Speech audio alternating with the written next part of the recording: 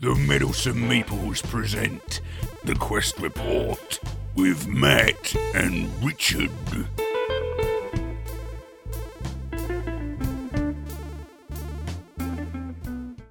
Okay, so the next game that we're going to talk about is one that we played recently, Inish. And Matt's going to give a brief overview of that. Yeah, okay, it was an area control game. Very good. Unusual artwork, I thought, on the box and on the cards and everything. Basically, the game is played over two different phases. You have the assembly phase, which is where primarily people are checking to see if they've won, if they've completed the victory conditions. They are taking some cards for areas they control, and then you're on to dealing the action cards. Now, the action cards are really what the game revolves around. So, the way this happens, we played this as a two-player game, and you have card drafting at the start of every round. So, you shuffle, you deal 3 cards, you look at the 3 cards in front of you, you pick one to keep, you put that down, and you pass 2 cards to the other player. They then are passing their 2 cards to you, and then you're looking at the cards in front of you, then deciding one to keep, passing one back, and you do that twice. So by the time you finish the drafting phase, you'll have an action card hand of 6 cards, plus any advantage cards that you might have, any epic cards from the round before, and then you're trying to play those cards to gain control of various territories. Now the tiles are shaped like this. We'll put a couple of pictures up on our Instagram page because it really is an unusual shape with these hexes. I'll describe them as best I can.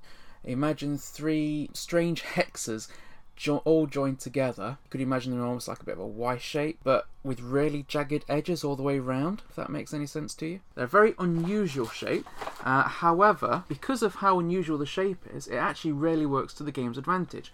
The reason being, with many tile-based games and tile-based maps, the tiles are constantly shifting, but because of the way these are cut, they just lock nicely into position, and it's just interesting because they're an unusual shape. Now, the cards that you'll play allow you to do different things, so you might be able to move your miniatures around the board, and just as a side note, you have 12 different miniatures to control. Each one are referred to as a clan, but there are actually 4 different molds for each miniature, so you end up with 4 different molds. It doesn't make any difference, it's just nice to have different miniatures. And again, we'll upload a picture of that to our Instagram page, or you'll be able to see some of the pictures on our YouTube videos. So you'll be playing action cards to be able to put some of your figures, or clans as they're called, onto the various tiles to move them from one tile to another. And if you've got the most clans in a tile, then you control that tile. You are the chieftain of that tile. And if there's somebody else with less clans in that same tile, then you're chieftain over them. And one of the victory conditions is to be chieftain over 6 or more opposing clans. There's another one to be present in 6 or more territories. Again, that's really interesting because usually you have to have control of a territory. Here you just have to be present in those 6 territories. And if you move your clans into a territory that has an opposing clan in there, then that would ordinarily trigger a battle, although it doesn't have to trigger a battle. Because you don't actually have to fight, do you? You can choose to fight or not, so you could be both in the same territory. Yeah, so whenever you move into a territory, when you move a miniature from one territory to another territory, there's always the option to fight. Now, if you choose not to fight, everybody has to agree not to fight. Battle mechanic in here is fairly straightforward, but actually quite interesting. You attack somebody, they have to either remove one of their clans, one of their figures from the board, or they have to discard a card from their hand. So it can actually be quite damaging to both parties. It's expensive. Because it's very much a to and fro, isn't it? It's I'm getting rid of one of yours, now you're going to get rid of one of mine, and see who controls in the end. And you say, I think I'll stop there. Yeah, you can stop combat. You don't have to run to its conclusion, though. If you were going to start a combat, I don't see why you wouldn't see it all the way through to the end. But yeah, there is the option if everyone agrees to stop combat. There's also the option to withdraw your troops from combat, provided you've got a territory that you control that you can move into. Also, some of the cards will allow you to take an enemy's figure off and put one of yours in place, so effectively getting them to switch allegiance, which is something that Richard did to me almost through the entirety of the game when we're going to talk about that. Yeah, we will be talking about that.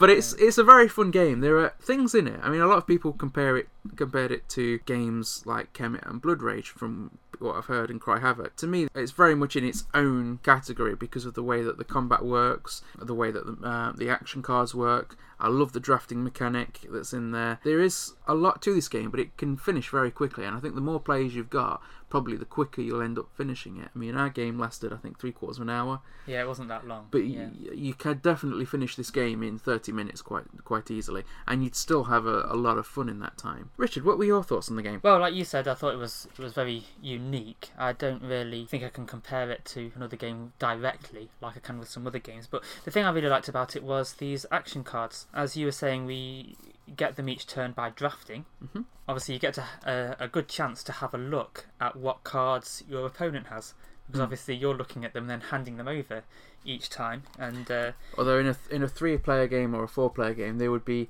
harder to keep track of. Yeah, that. In a 2-player game, you kind of think, well, I haven't got this, so you must have this. Yeah. So I think playing it 2-player to start off with was a really good way to learn the game, because we saw each card quite a lot of times, didn't we? So yeah, I had a few of my favourite cards, as like Matt was talking about. This New Alliance card, that is the one that I kept using, and it's basically a way of recruiting. So every time you want to bring a new clan out onto the board, you have to use a card that lets you do that. And rather than use one that just lets you summon them directly, I'm trying to see which particular one that is. New clans. There's a new clans card there, so you could just put 2 on the board for doing that. This New Alliance card lets you either place 1 clan, so they're not quite as powerful there, or you have the option to choose an opponent with 2 or more clans in his territory and replace one of his clans with one of yours. I call that the sneaky git card. Okay, so basically I was changing one of Matt's clans into one of mine, so that ended up having quite a big effect in a lot of the territories. That if there was both of us there, say Matt had 2 clans there and I had 1, suddenly I was the one with the 2 clans and Matt only had 1. So really the effect is very similar to if I just put 2 down, and it lets me conserve mine as well, because you only get, is this a whole 12, bag of them? Yeah, it's only 12 clans. And what did happen to us is that we ended up, well, you know what happened by the time you got that card. Yeah. This really annoyed me, because I just couldn't get this during the drafting, and then by the time I finally did get it, I'd already got all my guys on the board, which meant I couldn't actually use the thing. Yes. I couldn't use it to either place a clan or to turn one of his guys into one of my guys. Yeah, because once they're all down, they're down. Once they're down, so, they're down. It's yeah. not. You can't keep adding. You're limited by the 12 figures. But yeah, that made us start to fight, though, didn't it? It did. And not because you were so mad about it. And not literally, maybe, in the game. Yeah, in the game, because like we had these cards that ended up being useless because we couldn't actually summon any more clans to the board because we didn't have any in reserve. But so really we had to start having battles, which we might not have done otherwise, because there was a lot of territory to expand into. There was these citadels, aren't they? Citadels to build, and sanctuaries. Which are, just make it clear as well, sanctuaries are one of the victory conditions for the game. Yeah, one of the victory conditions is to be present in territories with 6 or more total sanctuaries. Now that's not controlling territories with 6 or more sanctuaries, just being present in 6 or more total sanctuaries, even if other players control every one. Citadels actually don't contribute towards the victory conditions at all, but it does mean that if someone attacks you and you've got one of these in that territory, you can pop one of your figures, if you choose to, into the citadel, and they won't come out until the battle's actually complete, which means that by the end of the battle you'll still have at least one guy left in that territory. Yeah, so you can protect one of your clans in there. The other card I was going to talk about was the Druid one. This was one that I was using in conjunction with the New Alliance one, because this card actually lets you take a card back out of the discard pile. So I was using the New Alliance one again. So yeah, if the card didn't sound too annoying, when we described it before. Just imagine that was using it twice every round. Yeah, it was incredibly annoying. But you know what? Yeah. I loved it. Yeah, it was fine. It I wasn't was a good game. getting upset thinking, oh, this card is making my life really difficult. Mm. I was thinking, damn it, I want that card, you know? Yeah, because although we were kind of obsessing over just a few cards, it was the first time we'd ever played, and I think another time we might realise that some other cards are more powerful if you use different tactics. And also, we've not even spoken about the advantage cards. If you've got control of a particular territory, be it Lost Vale, Stone Circle, one of the other areas, you get to have, at the start of the round, an advantage card, which means you've got an extra card to play in your hand, which can let you do different things, and some of those are very powerful and affect combat quite a bit. And also, there are things that you can do to get an epic card. Now, the epic cards are even more powerful than either of these and let you do tremendous things. We didn't go through too many of those, did we, when we played? No. And I didn't want to look through them all because I like the surprise of it. But the ones that we did see were all really, really good, and you could hold on to those until you played it. Whereas with the advantage cards, you only had them for that round that you control the territory. If you didn't play it, then you could potentially lose it if someone took that territory off you. Yeah, if somebody did take the territory, you could keep it for the rest of that round, couldn't you? That's right, yeah, and you can still use it during that round.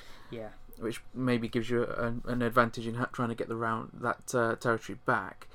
So yeah, just to recap, there are 3 victory conditions. The first one is to be chieftain over 6 or more opposing clans. Now that's a case of working out how many enemy clans are in territories that you control. It doesn't have to be 6 territories. You could have 2 territories and control 3 enemy clans in each one of those. The other condition is being present, not controlling, but present in territories with 6 or more total sanctuaries. And the other condition is to be present in 6 or more territories, not to control, just to be there. And then there are deed tokens. Now, players can get deed tokens by playing cards like the Bard card or the Master Craftsman card. And deed tokens are essentially like a wild card towards meeting any one victory condition.